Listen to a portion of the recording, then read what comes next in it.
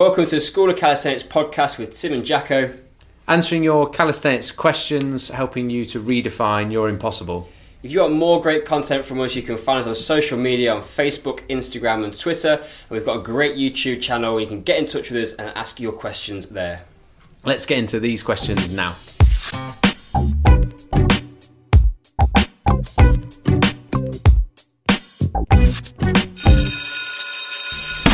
Okay, welcome back to the School of Calisthenics. We have got a special guest with us, and it is Mr. Ross Edgley over there. So, two became three this week. It's exciting.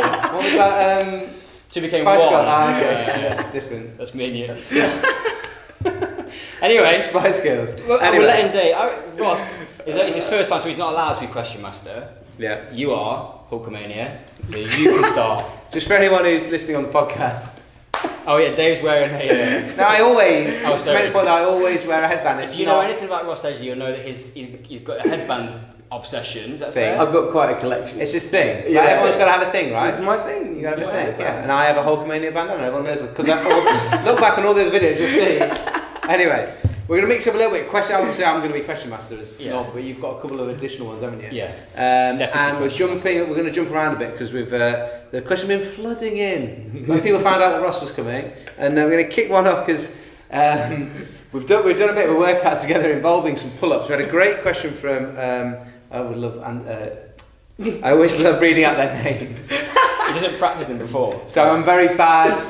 I'm dyslexic basically. So I find it difficult to say. It makes Tim likes enjoys it. So Dobby _ Weasley says, how, and this is specifically for us, how do I do more pull-ups? Does the height of the pull-up bar from the ground matter? And That's not fair, is it? It does matter, because when Ross was doing them, because he's not as tall, he had to actually use a box to reach the bar. So the height of the bar did matter, because if the bar is too high, you can't reach it. You're not going to be able to do any pull-ups. Do you know what? That actually does raise a good point. Okay, genuinely. One, I do need a baby step when we were doing them earlier. But two, if you use a baby step and you start your pull-up from the top of the movement, you can then use the stretch reflex. We were talking about that. Exactly. So there's the eccentric phase. So eccentric, the lats are engaging, but they are lengthening. So therefore, that concentric phase, where they're contracting and going back up, is going to be that much more powerful. Yeah. So if you do, like me, use a baby step, it will be easier than trying to, again, because I'm so short and built like a hobbit, if I was like that, I'm there on my tiptoes, that is going to be a harder set for me because I'm starting it from a dead stop. And we were talking about this where you are interrupting the stretch reflex, and it is starting your repetition from a dead stop. The same way that if you were floor pressing on a bench,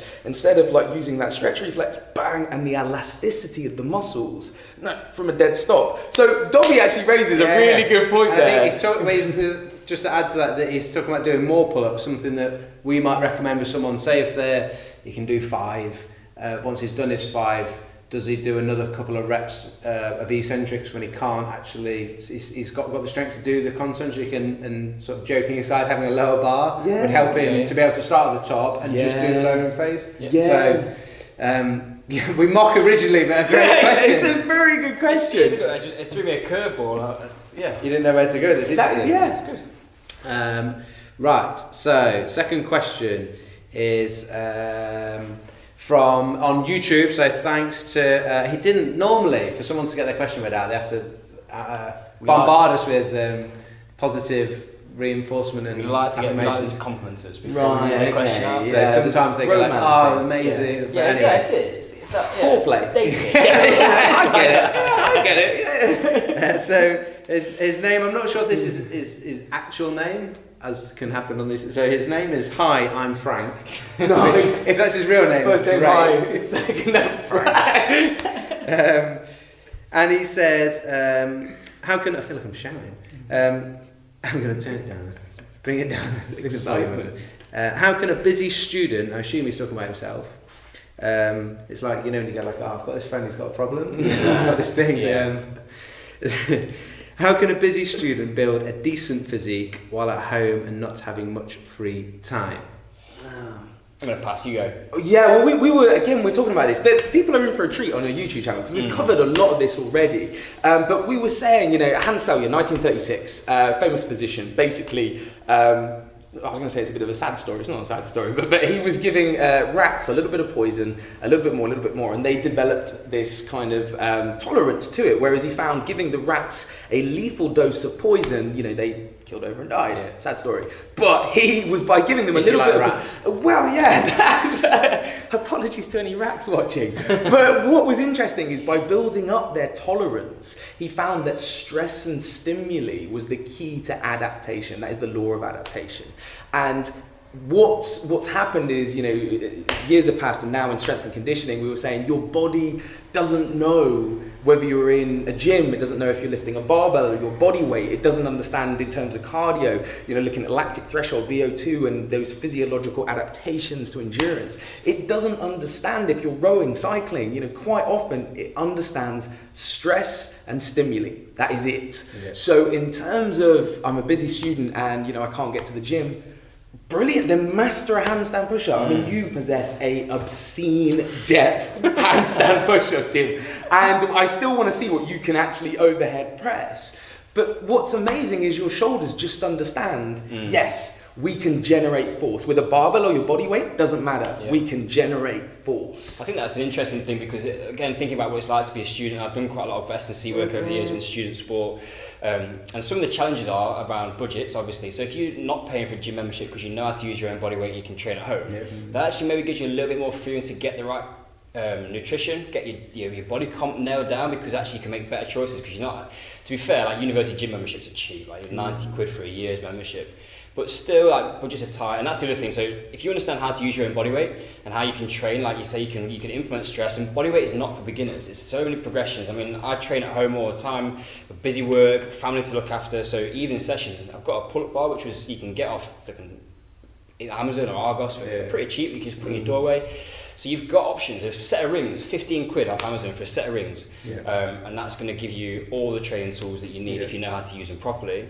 And the other thing is just get the nutrition on point. Like you got to balance going out and having a few beers. But being around university environments, I see a lot of students these days that are jacked. Yeah. Like a lot of students, people. Like, I don't know how they do it. Some of them, but there's people like students who are in good nick. Like it's possible to. They've got quite a lot of time to get in the gym, and you can train 6-7 times a week. He's saying he's busy. Maybe he's not doing a geography degree. He hasn't got 2 hours a week. Maybe he did a proper degree like me and did engineering. He's got 25 hours of lectures a week. And so he's busy. The other thing with being able to train at home, because he's doing his bodyweight stuff potentially, means he's going to he saves a lot of time like that. Even if just the commute to the gym or not, like. I know for me, sometimes training at home can be hard in that, like, you go to the gym, it's a space where you always work out, and like your brain, do you know what I mean? You almost like know that. Whereas at home, it's like I'm like sometimes I can find it hard to get like a hard session done at home, potentially depending. But I like a lot, right? You've got a gym in your home. Yeah, lots, and I think to that point, it makes you a bit more creative because we were talking as well about training variables. Too often, people, if you go down the gym, you are probably limited by this range of motion on the pec deck, and then over here we've got like hamstring curls, and but no, if you're at home, all of a sudden you're like, I don't know, start doing some crazy delt work with a can of beans, or like quite often when I'm on holiday, unfortunately my girlfriend is my weight, so I'm like, right, hop on my back and start doing bed, so you get so creative, and that's another thing that again we've discussed. They're in for a real treat on the YouTube, but training variables, just get so creative. Too many people, and I always say this, think in terms of sets and reps. Verkhoshansky, one of the greatest strength and conditioning coaches, pioneered Soviet Union training principles, and he's was there saying the repetition and weight scheme that you see in gyms all over the world and in all fitness magazines, that is fine for the average coach and the average personal trainer, but we must think beyond that if we to achieve our goal, which was kind of optimal human performance. And it's the same, too many people think, oh, how many sets is that, how many reps? 3 sets of 10, isn't it? Exactly. 5 reps and that's strength, but any more is hypertrophy. But if you do too much, that's endurance, and then you're going to tone, and then toning. Once I did 21 reps and it was completely out the window. And it's like, no, don't think like that. I mean, we were doing the wall walks. Oh my god, and the runway, gunway. Just think outside of repetitions and weight schemes, and that's the thing. Training at home can be such an advantage, and sometimes I do it just to get creative. I sometimes have seen on Ross's Instagram when he's training at home and cooking a steak at the same time. Like sometimes at home, I did one. It was like I was doing some planche push-ups and opening my mail. Like, so you're multitasking. You can, yeah. During your rest. Yeah, it does. It does. I won't say it's the most intense session that I do. No. But it's still training. Yeah. That's what I've done. Yeah. So I'm Frank. I hope that answers your question. If you're not sure about, like we've said, basically yes, you can do some bodyweight stuff at home. We've got a free beginner's guide. If you get all the pushing and the core stuff doesn't need any equipment. The pulling stuff needs like a bar or some rings. Like Tim said, you can get dead cheap off the internet. So the beginner's guide is free. You can get that in the comments. In the description below. So you can get that for free and you can get yourself started. You can certainly get started with the pushing and the core stuff. It's just for pulling movements and rowing stuff, we need something to pull against, so rings or some sort of bar. But you can get a simple setup at home for that. Save yourself some time. And can you get a decent body? Well, yeah, is the answer. You can get more than decent. You can set yourselves a bit high. You can get better than decent. Agreed. Yeah. Right. Real simple. I mean, Ross. You got a problem with bandana? No, I think it's good on you. 2v1. Good on you. Cardio. This is from Leonardo on YouTube. Yep. Italian. Maybe. The famous. Amazing. I don't know. That's it. But if it is, what is interesting is cardio. I did notice DiCaprio. Sorry, I'm interrupting you. I hate it when he does that. Right. Short answer: is cardio necessary for fat loss? Go.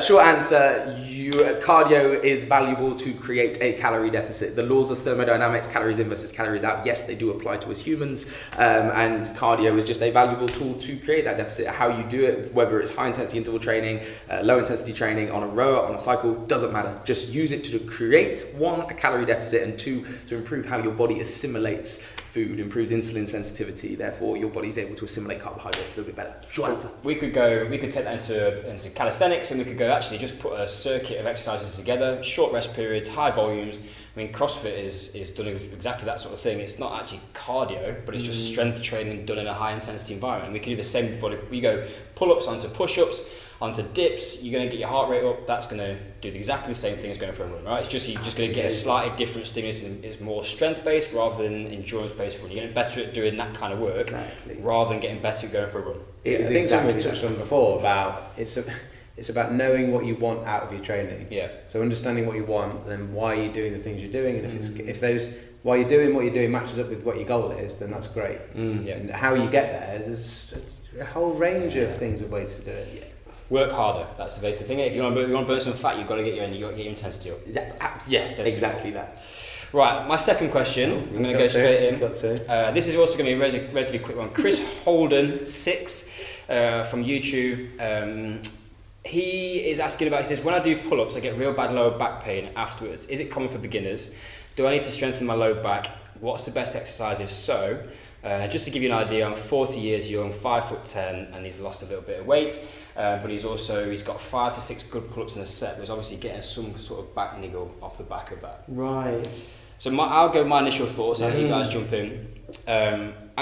First of all, I think the back pain could potentially, for me, without seeing it, it's difficult, and this is just spitballing ideas, but if you're losing control of the midsection on your pull-up, so you're allowing the back to arch, which happens when the lat shortens, so the lat, which is a major mover in your pull-up, is going to come from the front of the bicep here, it goes all the way down, around the back and onto the pelvis. So when you shorten it through the pull-up movement, what it's going to try and do is going to arch the back. It wants to kind of create a shortest position as a concentric force action, so that can actually start to put some pressure on the low back.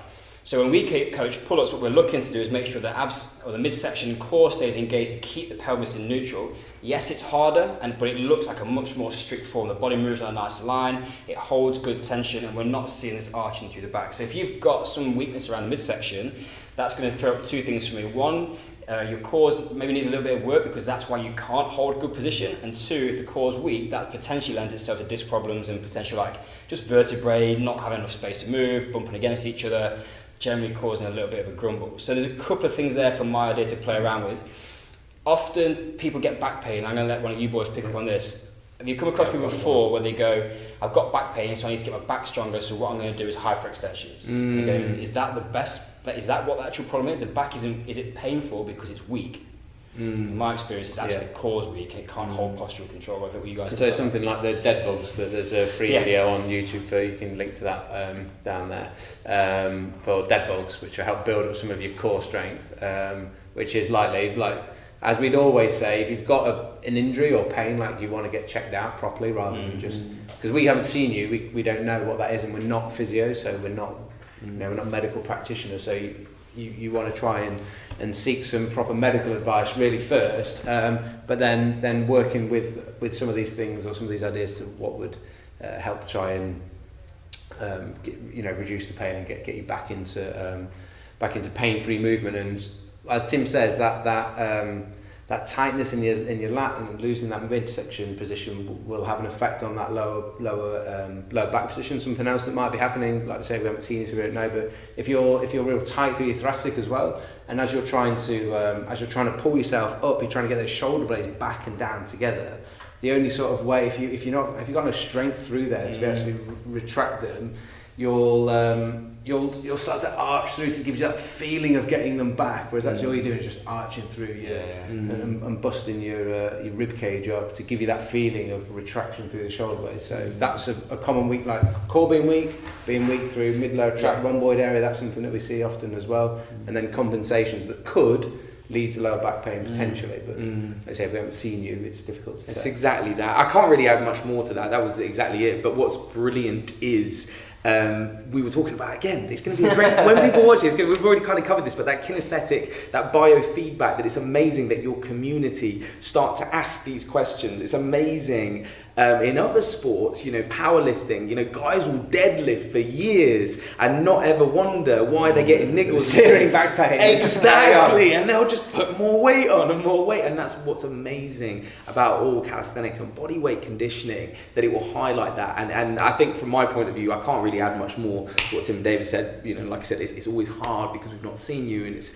law of biological individuality. We're more different than we are alike, so you'd have to see all of the limbs and everything in action. But having said that, it's brilliant that you're already asking these questions of yourself, because within that kinetic chain of your pull-up, something is wrong. And it's amazing you've identified it, because the amount of people who would have just cracked on and gone, maybe it's just like a little bit of fatigue. No, ask that question. The last question comes on Facebook from Oliver Kelly. Sounds like it probably is his actual name. Real name. Real one. He might not be. He might have like Leonardo DiCaprio. Well, if he's a teacher, often they'll have fake profiles, because they don't want the kids to find them. Okay. Let's not get bogged down. Okay. His question is, do you like my name? Love your name. No. So, Oliver, he says, hi guys, I have a Q&A. QA. Here's a question for us. Why is a handstand an easier exercise than a planche? I am finding the planche on bars a little easier than handstands, which to him he thinks seems odd. Thanks. And I just thought one thing on this before we get into just a tiny bit of detail, that it links back to that first question about that pull-up, because I was going to say one thing I was going to mention on that was the height. We were laughing initially, going the height of the bar, because we're thinking gravity literally makes no difference whether how high up it is. It changes as we go to the moon, but on Earth, if we're training, gravity is the same, it's constant, 9.81. And then you were also talking, Ross, about how the body just adapts to the stress we put on it. So it doesn't know if you're in the gym or at home. It doesn't care if it's a barbell or if it's just pushing with your body weight, whatever. Just whatever the stimulus is, it will adapt to that. And that's because gravity is constant. It doesn't change around it. So your body doesn't care. With that planche and handstand, the thing that's changed, gravity isn't changing. The thing that's changing is your body position. So in a handstand, we're vertical and we're trying to stack on top of each other. So you've not got an awful lot of distance from any pivot points to any levers, whereas in the planche you take that and you go 90 degrees and you go bang, your hands are on the floor in the middle and your shoulders are however X distance away from your hands and your legs are X distance the other way, and your shoulders are having to take a huge amount of force, the mass times the distance for that lever length. Whereas in the handstand, you really haven't got that. You're stacked on top of your pivot point. So the handstand is easier in terms of strength, but more difficult or harder in terms of balance, and the planche the other way around. So the planche should be harder in terms of strength, but easier in terms of balance. And that's just because that's just physics. It's good that we've got somebody with a first-class master's degree in engineering, isn't it? To It explain helps. It helps. From Loughborough University, Illuminati, part of the Illuminati. But that is it. Every exercise has, a strength curve. To go back to some of my experience with a barbell on a deadlift, for instance, most people will be able to lock out that deadlift at the highest point. There's easy, but getting it off the floor, well, no, the strength curve, looking at anything, the same, beach weights, let's look at the bicep curl as well. A lot of people, when they're there, that's the easiest point because, again, gravity makes it easy. There's not an awful lot. When you're at a right angle, that's going to be hard. Yeah. And Olympic lifting, that strength curve starts to get more intricate, but it's still there. I know we were talking about that force velocity curve. Again, you're in for a treat. We covered it. But we've already spoke about that, but it's the same. And what's amazing is looking at, again, law of biological individuality, when you can start to see people, like Oliver, he will have different strengths and weaknesses. And genuinely, not just saying it, it's one of the things that you guys as coaches, I've been a massive fan of you guys for ages, because you're able to do that, not only with sort of Olympians, but Paralympians as well, to say, where are your strengths? And I think with Paralympians, I find it fascinating. We were talking about some of the adaptive nature of the human body, that when you have someone like an amputee, they super compensate in different areas that makes them like incredible. And as a sports scientist, I'm like, that's amazing. And so that sort of strength curve, that particular exercise, it might be a new exercise, it might be a new sport, it completely changes. And again, it's amazing that a lot of the guys on your community are already sort of questioning that, because I think this is getting deep, but Aristotle, the only thing I know is I know nothing. And I always try to say, everyone, and encourage them to become like an epistemocrat and question everything, even your own abilities, your own knowledge. Just question everything, because in reality, no one knows. And we talked about this earlier. Some of the world's best athletes were just the ones that chose to do it their way. Usain Bolt, on paper, is too tall to be a sprinter because he rocks when he comes out the blocks. It takes him a while to get up to full speed. Well, he's a fair few gold medals there.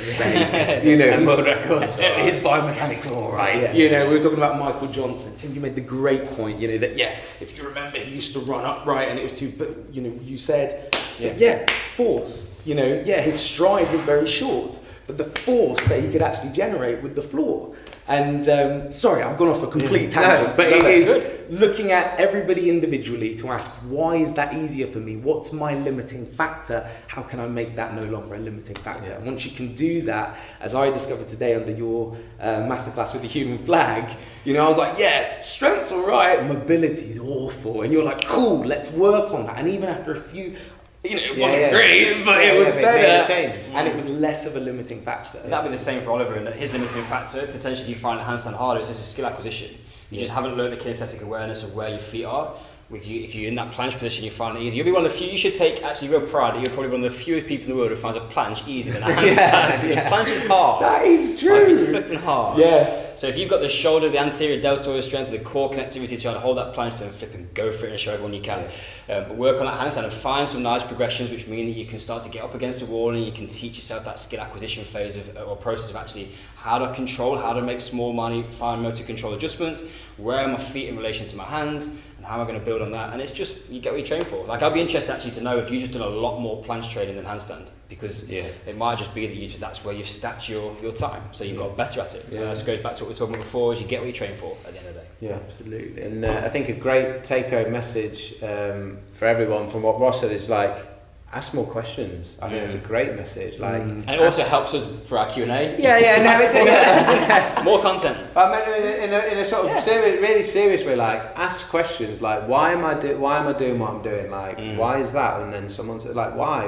Ask this. Be like a kid, almost like, why? And then if you haven't got an answer, go find it. If someone can't give you the answer, well then, why can't they give you the answer?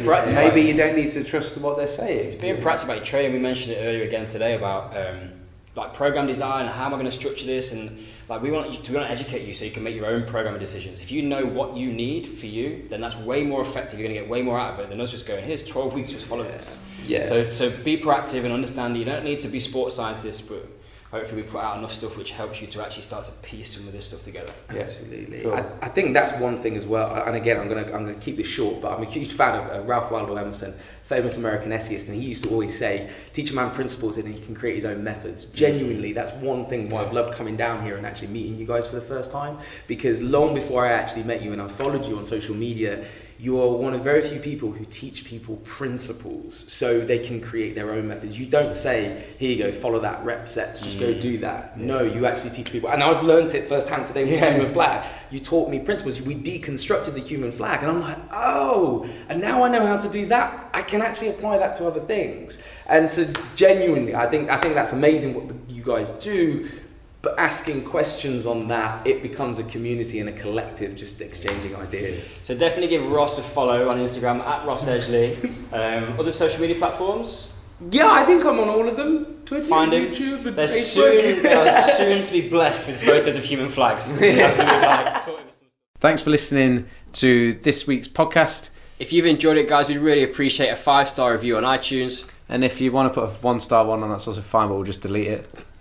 Until next time, class dismissed.